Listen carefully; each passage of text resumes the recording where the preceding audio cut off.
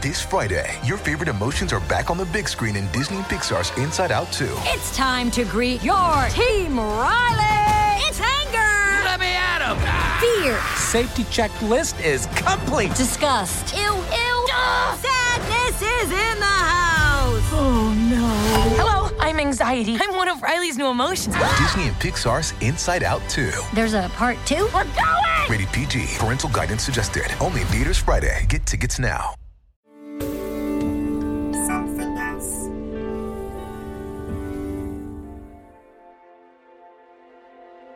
Please note there are some very emotional scenes within this podcast that may not be suitable for everyone. I think maybe I made them mine before they were born, and maybe that was something I did wrong. Maybe I pushed him away. Hello and welcome to How Did We Get Here, the podcast where me, Claudia Winkleman, and my wonderful friend, clinical psychologist Professor Tanya Byron, look at the challenges people are facing with their families. Tanya talks to people in special one-to-one sessions while I'm listening in from the studio next door. In the break, I asked Tanya why she went down certain routes with her questions. This time we meet Karen. She's 39, she works full-time as a PA, she's married and has twin 2-year-old daughters. Karen and her husband are separated. He left the country when their daughters were very small, and since then, their relationship has sometimes been strained. Karen wants to ensure that her daughters have a well-balanced upbringing without him. It becomes clear to Karen that she really misses her husband and feels regret that he's not there, and so the conversation becomes less about parenting and more about couples' conflict resolution. Do you think that there's a chance that you and he could raise the girls together, or are you very clear that, you know, this is how it is, that you'll be raising the girls on your own and he'll be living in another country? We could. So never say never. But he would have to talk to me first. What you are about to hear are the key parts of a one-time unscripted session with a real person.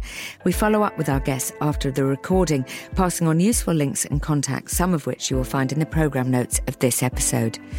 Let's go and meet Karen.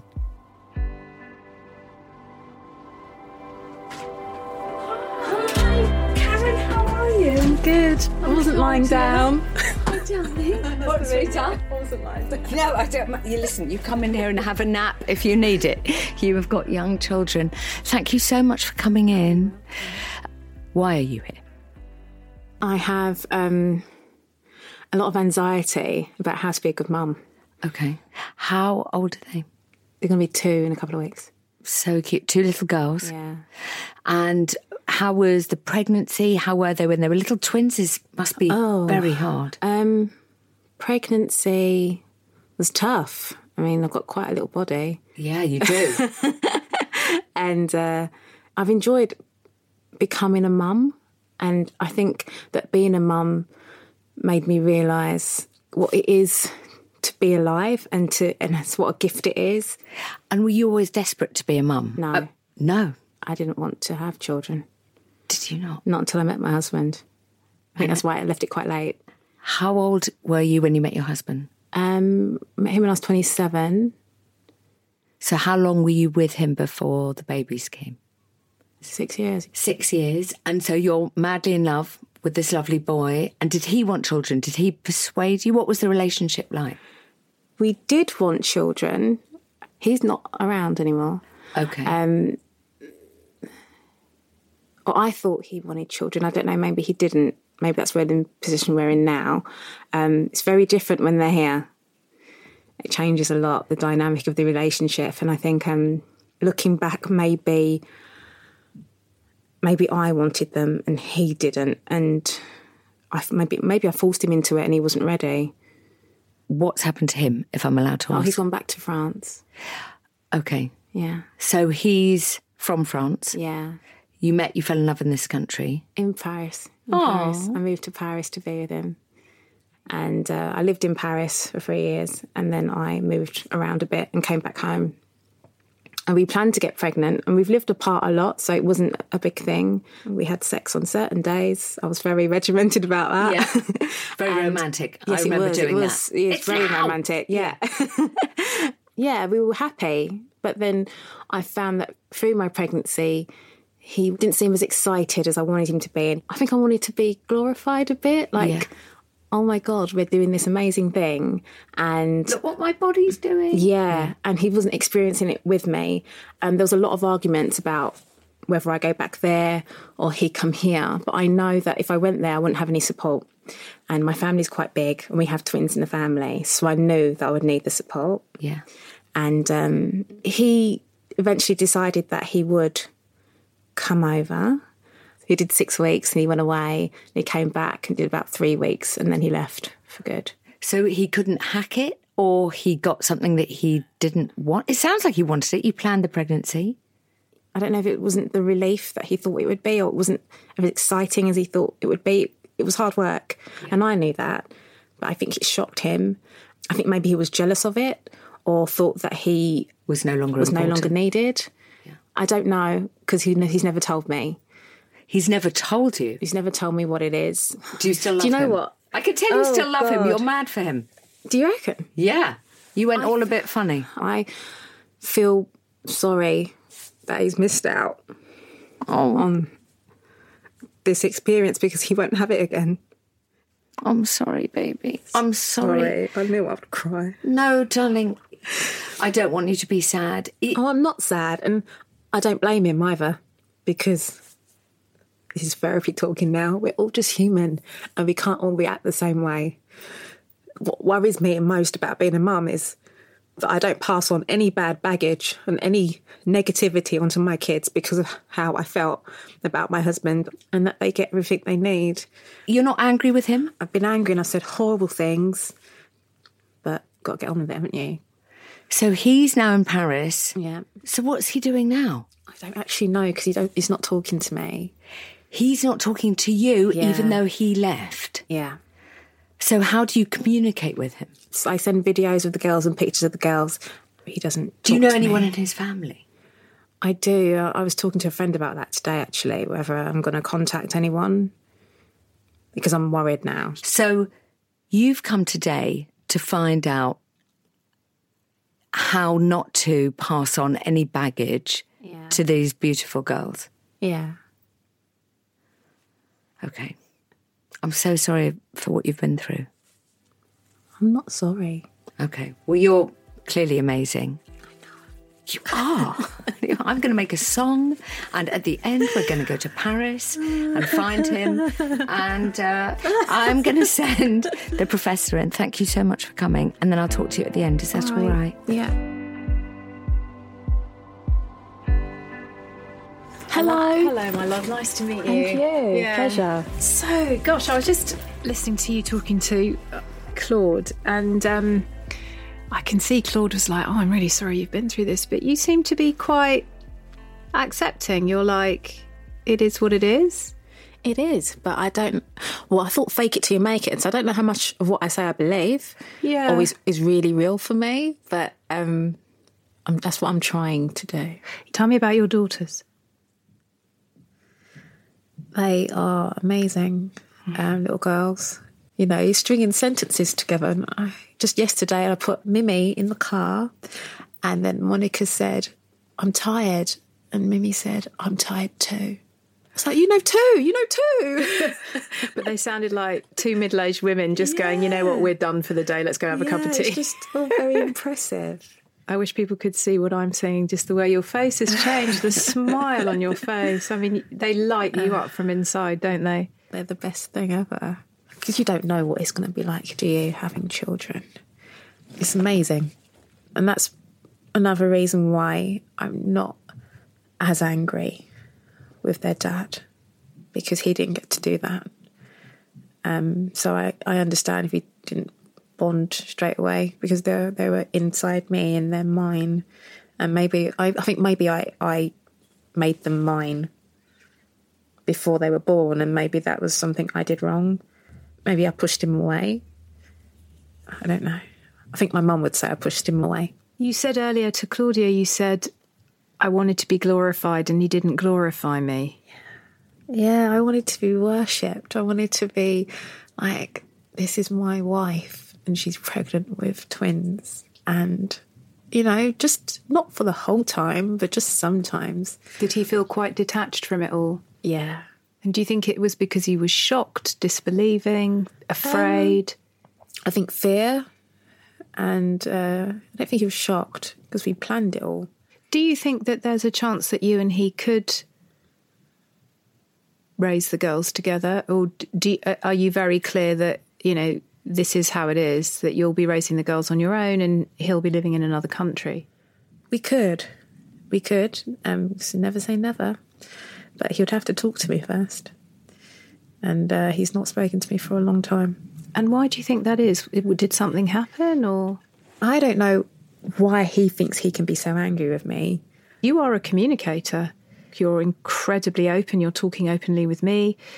You've been having therapy. You know, you want to try and improve things. But it's impossible, isn't it, when the people that you need to have those conversations with are unwilling, or perhaps even to some degree unable to have those conversations. I could text him, or I know I could make a call, but I don't. Part of me doesn't want to share them with him because they're so amazing. I don't think he deserves them. Because you're angry that he got scared and bolted. Yeah.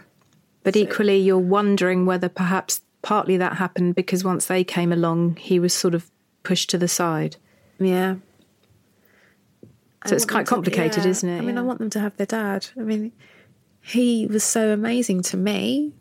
I just don't understand how can you be so disconnected that you don't want to make the effort to see them at least once a month. And that makes me angry. Understandable. I wonder if he's angry as well. I think he's obviously angry with me. When we are together, it's so awkward. He doesn't want to talk. Have you sent him a message to say, I don't want to be angry anymore? Is there a way we can try and find a way to talk? No, I haven't. Like every time he comes to the UK, it's like we have the same conversations. And what are they? That I pushed him away, that I don't let him be a dad to them. Right. You said your mum might have noticed something because she said she says that I'm a bit overpowering. Well, I'm protective. So if he wasn't doing something correctly, I would say so. But I never, stopped him from helping. I wanted help. When you have children and you get home from the hospital, it's the biggest shock because you're suddenly alone with these two little things and what do I do with them? And it was nighttime, so we went to bed. But he spent 2 nights in that room with me and I'd had an emergency C-section and I struggled to get in and out of bed. And then he went into another room and that was it. That was all he's done. And on the second night, he was crying that he was so tired and it was so hard. And he never made me so much as a slice of toast. And I was so dehydrated and malnourished. My milk dried up in days. And so the girls were bottle fed.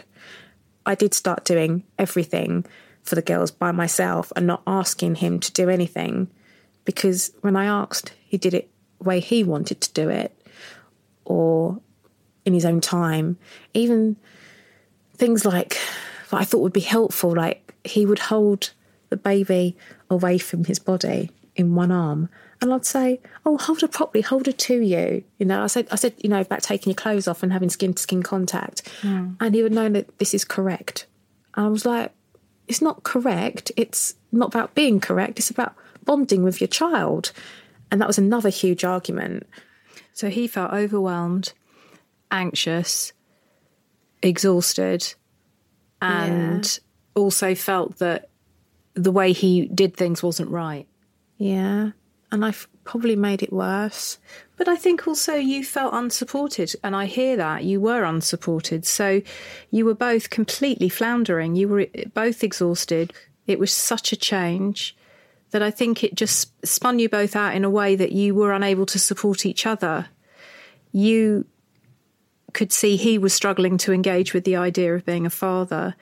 And when he tried, you would sort of give him feedback on what he wasn't doing correctly. Yeah. And he could see that you were exhausted and in pain and he didn't seem able to engage to help you. It didn't unite you. It kind of split you. Yeah. But it doesn't mean to say that he can't be involved in the girl's life in some way. It just means that somehow you and he have to get past the anger and the resentment. Most definitely. And see if you can try and work out a different kind of relationship. I don't think I should have to do that or set it up. So you're waiting for him to come to you? Yeah. I understand that. Maybe his feeling is, well, what's the point? Whatever I do isn't good enough. Yep. You know. Whatever he does is wrong. Yeah, so... I still feel that way. You still feel that way about him. So it's a difficult one, isn't it? Because how can you invite someone in who you feel has done so much that's not good enough? Last time he was here, I was in the kitchen and I could hear one of the girls shouting about her potty. So I went in and said, put her on a potty. She needs to go. Oh, I didn't know that's what she was saying. So... Well, I guess he wouldn't, would he? Because he's not been around them. So I know I should be more patient. It's just that those little things like that just make me so aware of what he's missed. And that, again, makes me angry. Of course. And then it goes round and round in circles. I understand that. You explain it really well. I get it. But if we go back to your original kind of question in a way, which is how can I not let baggage impact on my daughters? Would it be fair to say that until you have resolved some of how you're feeling towards their father, there is going to be baggage for them when they get older? Yes. Do you think? Yeah, most definitely. What do you think? And this is a question because I'm curious as well, really. You can help me with this. What do you think you need to help you get past this sense of being profoundly let down? I think what I would really like is if he heard me and he understood. Because when I said before that we have the same arguments again and again and again, he'd always say yes, he understands, but then we'd have the same argument. What then triggers the same argument again? Usually comes from him not being helpful. So you might then get annoyed with him, like with the potty thing. Yeah. I absolutely am with you on that frustration. But I'm thinking possibly the reason he doesn't do it is because he is used to you letting him know that what he does isn't right. Yeah. So he doesn't want to mess it up. And also he hasn't been around the girls much, so he needs to learn. He needs to understand what it is to be a father. He does. So maybe your expectations, which are understandable, might be a little bit too high if you think that having a conversation where he will listen and say, I hear you, I understand, that the progress you would make in that conversation would then be undermined the next time you kind of go in like, well, what are you doing? Why haven't you done that? Yeah, I get that. Totally. I'm not blaming you, sweetheart, no, because you have done an incredible job as a single mother of twin girls, working full time. I'm thinking, though, that you and he have just been so caught up in this sort of dance that you're both doing, which is just repeating itself. And it's maybe what we could do today is think about how I can help you be part of changing that repetitive cycle. Conflict resolution only really ever works when both sides move away from the position of you need to understand my issue and move into a position of let me understand your issue, so that there is a sense of reciprocity, that reciprocally I'm understanding why you're upset with me, but you're also understanding why I struggled as well. Okay. Do you see what I mean? Yeah.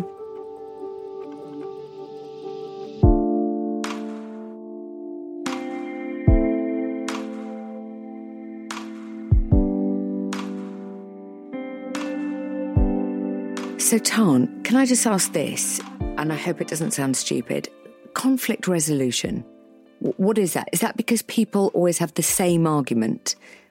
Yeah. It's used when peace treaties are written. I mean, it's something that isn't just used in couple relationships, it's used in international diplomacy and so on. And it's about trying to find a different way of thinking about the situation that has become so entrenched and stuck because all people can see is what they're angry about. Anger is no way going to help resolve a tricky situation. So if we can agree that we will disagree, but we can try and think about a way to move through those disagreements to find some kind of unity, then we've got a better way forward in terms of our relationship. Okay, thanks, Tarn. Let's go back to the session. You're an incredible woman, how you've got yourself and the girls this far. But maybe within all of that, he himself was lost. And because you had no bandwidth, you were so exhausted and overwhelmed, it was impossible for you, understandably, to see that. You just felt annoyed with him. And the more you got annoyed with him, the less he felt he could offer. So ultimately he left. I wonder if he knew that you could see that for him, things might start to shift a little bit. Yeah. Why do we have to have the same conversations again and again and again? Because you get into that same circular argument, which is you telling him that he's not good enough because he's yet again not responded the way I want him to. Which, based on what you've told me, is fair enough. You know, if he's crying on day 2 because he's exhausted and can't sleep, you're kind of thinking, come on, mate. But I think if you want it to shift, you and he would need to start again with you recognising that at the moment, he kind of doesn't know what he's doing. Does it sound plausible? Does it sound helpful? Definitely, yeah. I think there's a long game you can play here. I think there's a different strategy here. And I think you can do it. But I think we have to work out how you do it.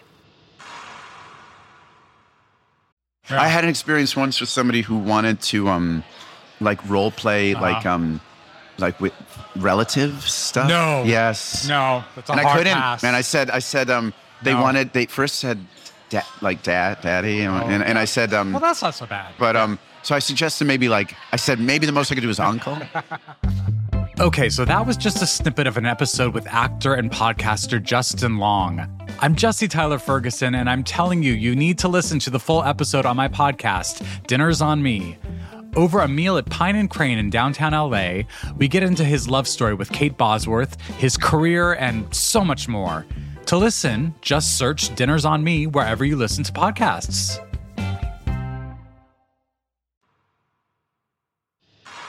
You and he might think maybe we could make this work.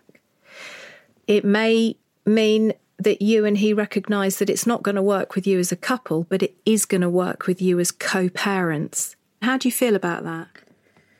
Part of me is also a bit wary that he will get love and attention that he doesn't deserve. I understand that, sweetheart. I absolutely get that. And I know it's not for me to jump in and try and change things. I want them to love their dad, but I don't want them to love him more than me. Is that awful? Of course it's not awful, because you felt let down by your partner. And there's a part of you that thinks, you don't even deserve to see these girls because you did nothing.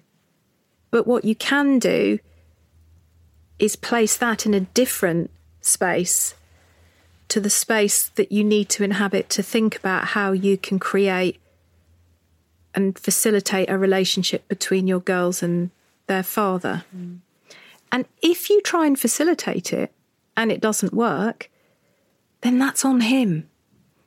And you'll always be able to say to your girls, show them emails, messages, you'll say, I just want you to know I tried.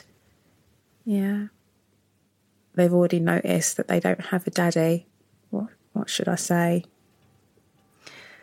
Why don't we think about that then for the next part of our conversation? Should we have a bit of a break? Yeah.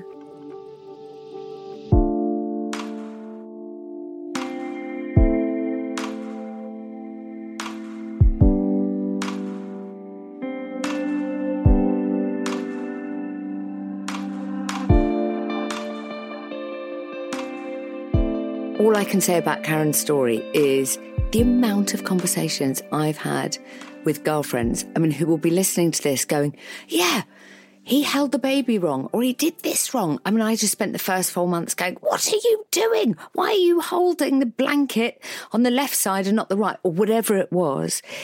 You end up having the same argument, and new babies put, too, especially, enormous pressure on a relationship. Absolutely. There you are as a new mum, having an issue with where the blanket is.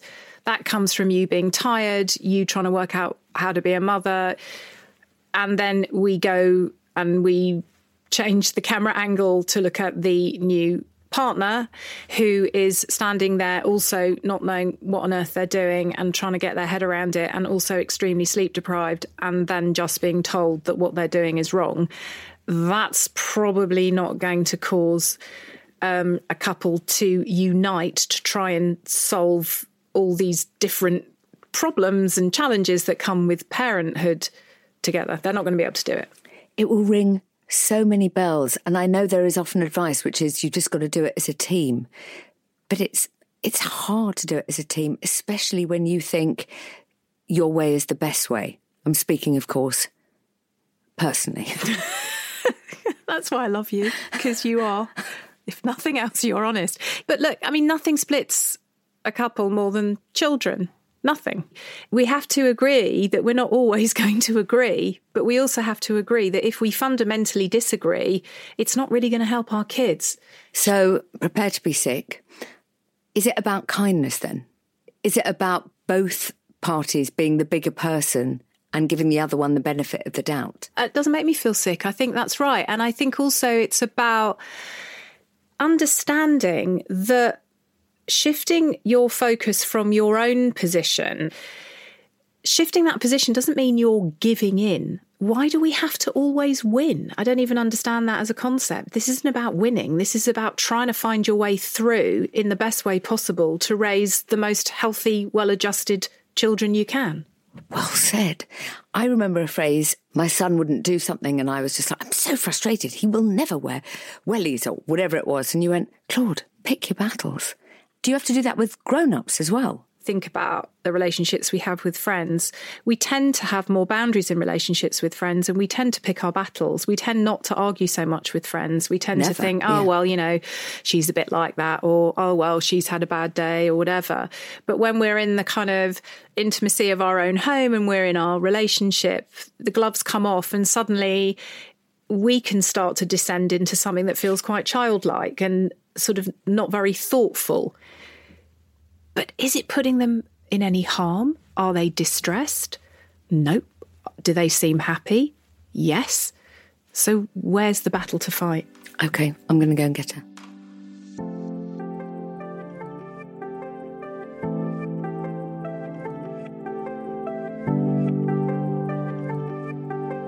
So it's something about your relationship wasn't able to transition into being a couple with children. You could be a couple without children, but being a couple with children didn't feel possible. So why do you think it wasn't possible for you to find your way together? Well, he said that leaving Paris for him would make him very uncomfortable. I just thought that when the girls came, I would need more help than I would be able to have over there on my own. Part of me understands his fear. I also thought that he would, when the girls would come, we would both evolve. How did you try? Like making sure he was in the country for the scans. I wanted him to come to classes with me, but he didn't want to come until the girls were ready to be born. He seemed lacklustre about those things. And why do you think that was? Do you think he was afraid? Do you think he hadn't really engaged with the idea of being a parent in the way that you had? He never gave me any clues as to why he acted the way he did. I didn't get it. And I think that's why it's also easy to be angry, because I don't know what else was stopping him. Sure, and that's really honest of you, but that's why relationships generally fall apart, because people choose anger over understanding. And then once you're locked into anger, nothing really ever changes, does it? No.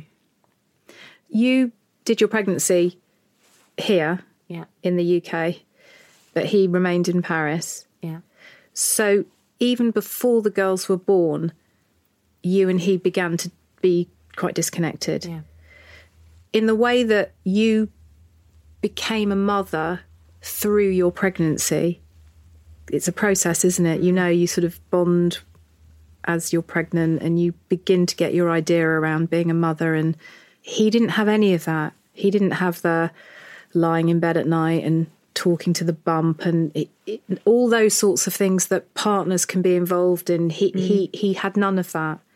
He sort of arrived when these two babies turned up, and then everything was just mayhem. Yeah.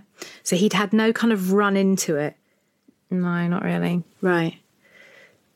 So it's kind of not surprising that he probably just thought, what the hell? Yeah, but again, I blame him for that because I told him to be here.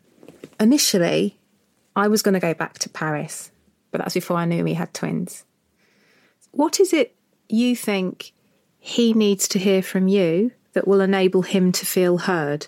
He says he's hurting, and I believe him because he's crying. He's not the type to cry. I know he's hurting, but as I've said to him so many times, what is it that's upsetting you? And he can't answer. But what do you think it is? I think he loves me, and I think he wants to love his girls. I think he doesn't feel about them the way I feel, and I think he feels bad about it.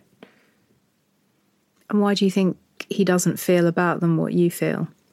I know what he's like when he's in love, and I know how he acted with me, and I know how warm he is and such an amazing person. But he doesn't do that to the girls. He doesn't show that to the girls. I think he doesn't love them the way he thinks he should, and I think that hurts him. Do you think he's had a chance to fall in love with them? No. So it's not that he couldn't love them and be this wonderful, warm man that you've just described to me and it's made you cry, because you know who he is, don't you? Well, I thought I did.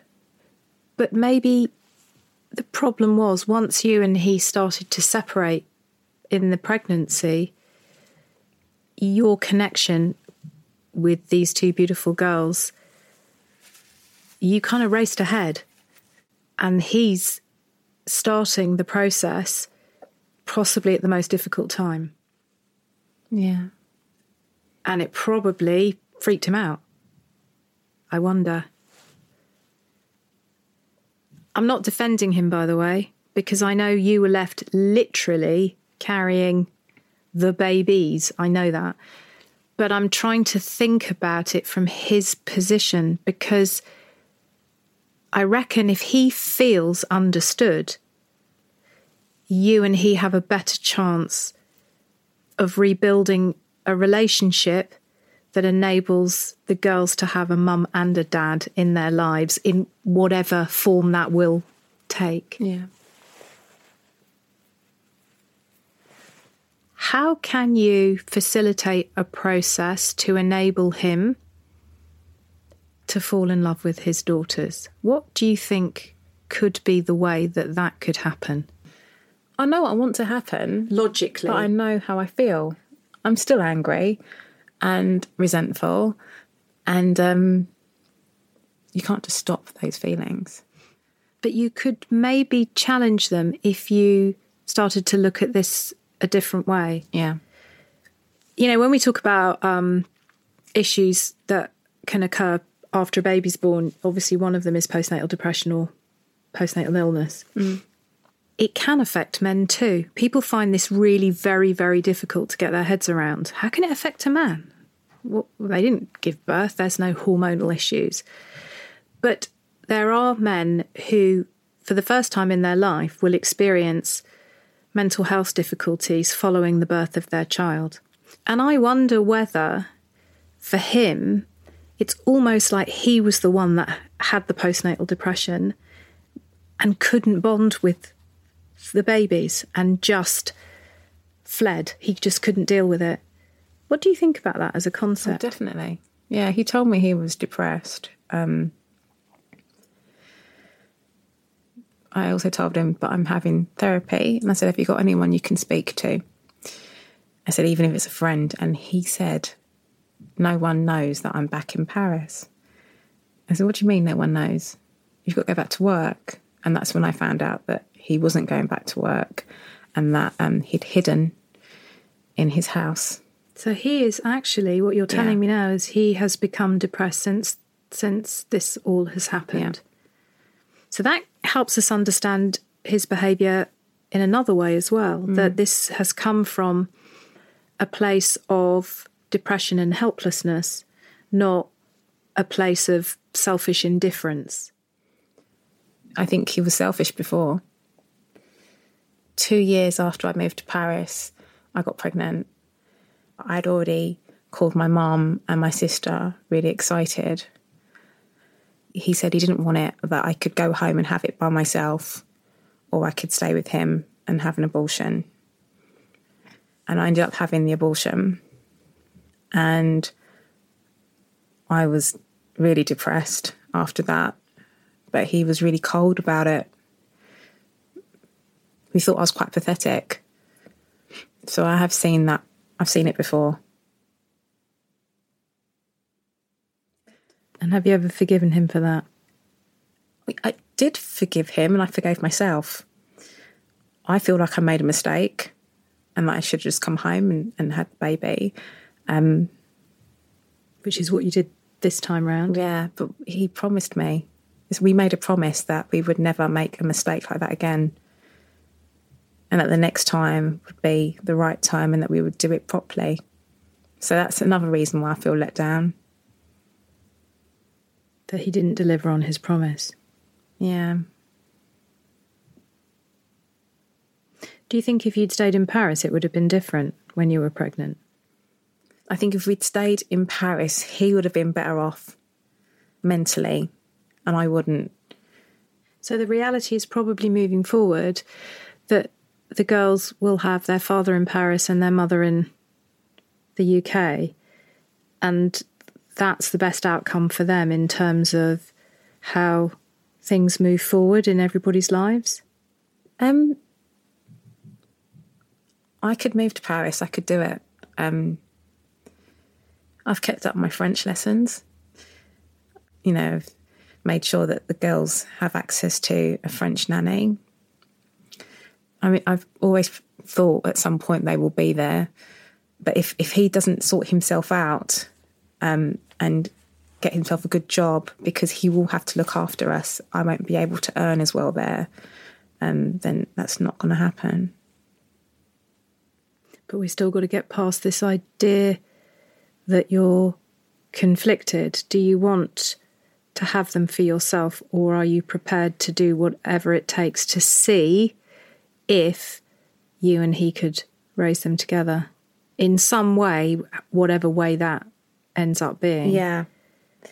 Like I said before, it's on me to fix it, and I find that unfair. I know I've got to do what's right. Gets on my nerves a bit. Hence your ambivalence about whether to engage or not engage. Yeah. But I do agree with you. It's not your responsibility. He needs to recover from this depression that he possibly finds himself in. But is there a way that the process could start by just simply having a different kind of conversation? I think so. How do you think that conversation could look? The first word that came to mind was me grovelling.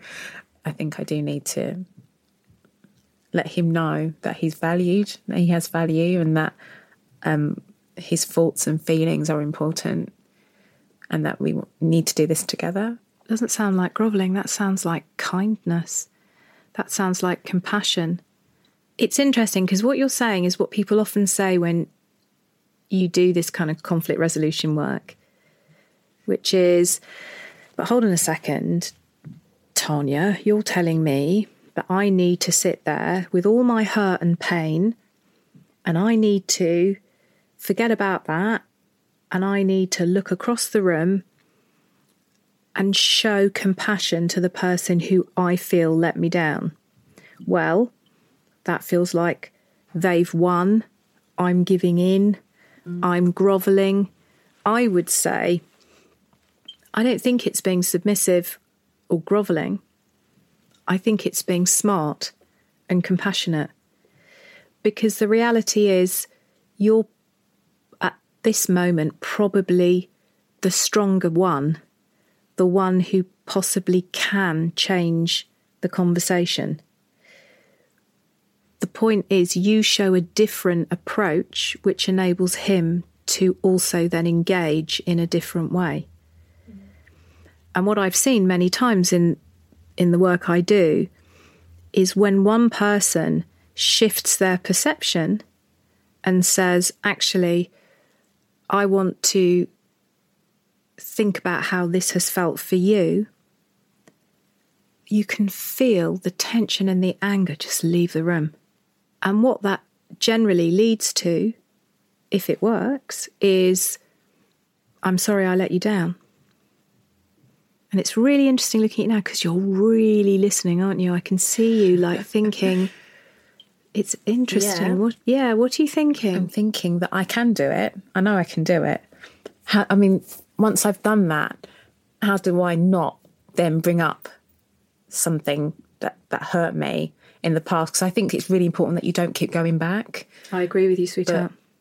Well, you keep going back because you don't feel heard either. I get it.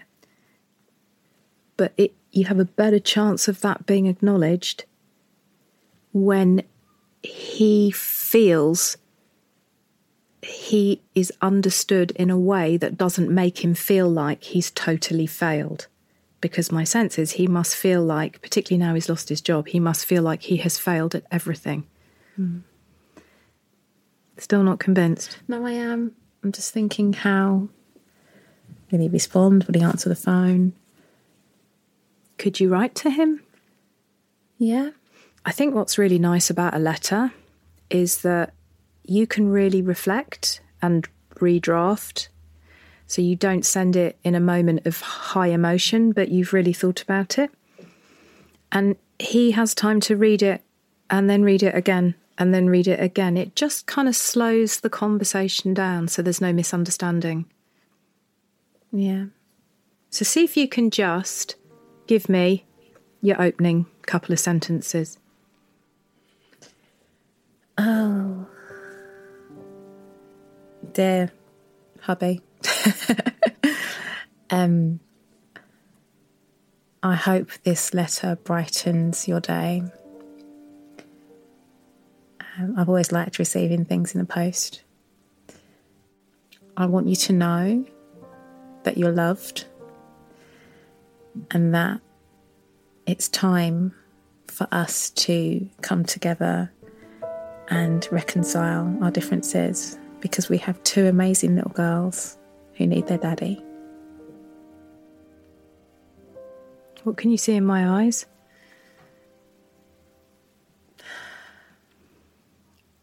I don't often get tears in my eyes. I cry all the time. I don't. Not in my job. But you've just brought tears to my eyes. So that's your opening. You're saying we're going to reconcile for our girls. Yeah. And that's beautiful. What's the next bit? Because you've stated your position in the most beautiful, compassionate way. What's your next statement you want to make to him? Because this is where you're now shifting the narrative. You're shifting the way the conversation has gone previously. I'd like to know what he would like, ideally. In an ideal world, what would he like to do? If there was nothing in our way, what would he want to do? And then maybe we can put some steps in place to make that happen. Lovely. So now you're giving him choice. You're saying, I want to be there. I want us to try and reconcile our differences, but I'm not going to take charge on this. Brilliant. The next bit of the letter would then be you telling him that you understand that he is in pain. How would you do that? How could you express that to him? The last few times that we've been together, you've been in tears. And you've never been able to say what that is or what it is you need. I just want you to know that I understand that I have a part to play in us going wrong. Tell him what you think he might have experienced. I understand that I might have made you feel unneeded and unwanted. And that was never my intention, because I do need you. You're missing out. You're missing out on so much joy that you can't imagine. So it's time to do something about it. You are a remarkable woman. I'll be remarkable when I write the letter. That came very naturally. I didn't hear anger. I didn't hear blame. I didn't hear recrimination. I heard love. I heard you talking to the man that you have been for many years in love with, who you know is lost. And I heard a letter saying to him, I want to help you find a way back to us. We're done. You've done it. You've moved somewhere else that I do believe could enable you to start a better chapter for you and the girls, and for him.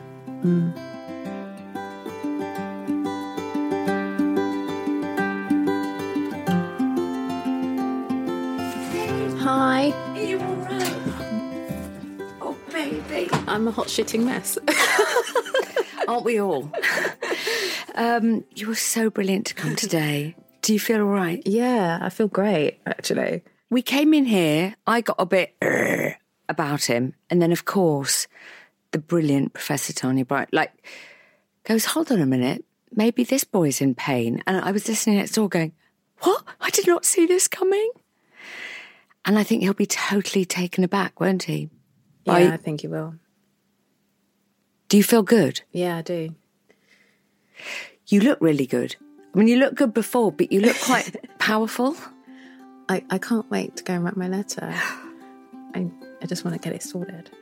Thank you so much. Thank you. Go and cuddle those little puffins from us. They sound amazing.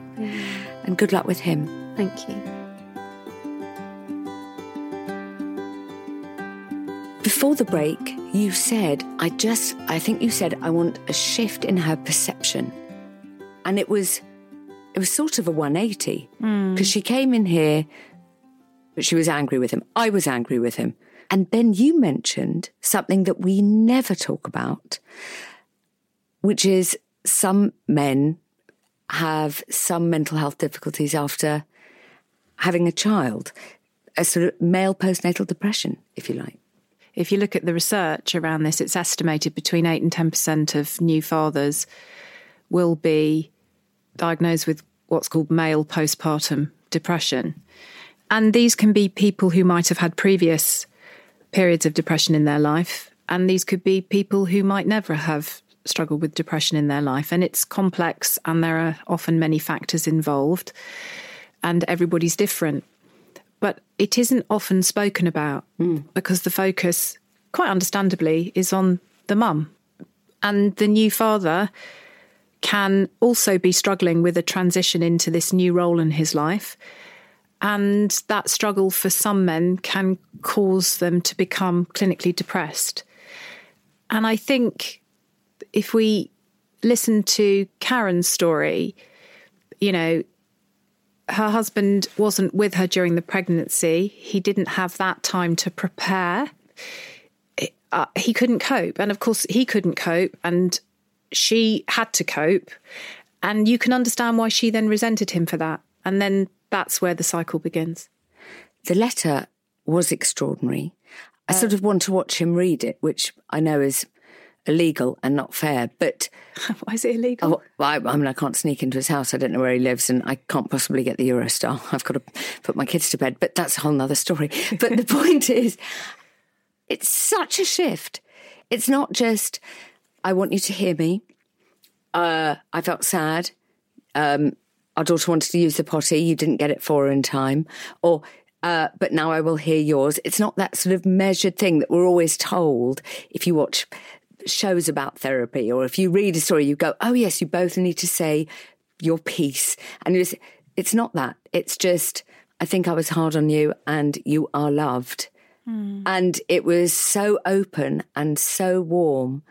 And, you know, he's been tearful, and I don't know, I feel very hopeful. She was recognising that he has felt really marginalised and sidelined. And, you know, people would say, yeah, well, you know, he put himself in that position, and then we get back into judgment and blame. Yeah. And I kind of think everybody knows what the story is, so we don't have to keep telling the same story. You know, at some point we got to move on. It felt to me like she was opening her arms and saying, come back, welcome back. For you. We need you. Yeah. And that I found extraordinary. For me, you know, you're standing at the bottom of a mountain and you're looking at the peak and you're thinking, I will never climb that. It's impossible. Forget it. I think all I did is I took her hand and I walked her around to another side of the mountain where actually it was a bit clearer. There was a bit more sun on that side of the mountain. She could see the terrain. She wasn't just looking at the peak. She was thinking, okay, maybe I could just make the first stage of the mountain. Yeah. And that's kind of what therapy is. It's about breaking something down and thinking, okay, how can I look at this differently? How can I change my view? And by changing my view, if I see things more clearly, how can that clarity of vision enable me to take the next step on the journey to healing? Basically, you gave her crampons. Do you think? Yeah. You gave her the equipment. She's off. I think she had those crampons. I think I just gave her a nudge to put them on. Yeah. Maybe a head torch. I'll stop using. I literally have never been outside. Me talking Have about... you ever climbed a mountain, Claude? I haven't gone up a hill, babe. Okay, so maybe you need to stop with the metaphors. Yeah. Can't spell metaphor. Thank you. And a reminder, if you haven't already, please click on the subscribe button and you'll receive free episodes literally the minute they're ready. And please do spread the word and comment. We would love to hear what you think. And if you're interested in taking part in future episodes of How Did We Get Here, please email parenting@somethingelse.com. That's parenting@something, without a G, else.com. Next time we meet Emma. Do you seek validation from others by putting yourself out there really massively to try and keep everything happy? And then when somebody changes that dynamic, you feel really hurt because there is that part of you that just wants to keep things nice? Yeah, absolutely. I really do. So the reaction of others can have a real impact on you. Yes. Oh, totally. This podcast was possible with the help of the following people at Something Else. The sound and mix engineer is Josh Gibbs, the assistant producer is Hannah Talbot, the producer is Selena Ream, and the executive producer is Chris Skinner, with additional production from Steve Ackerman.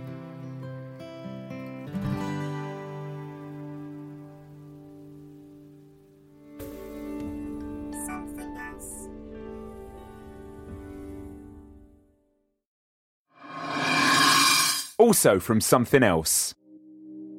Katie Piper's Extraordinary People.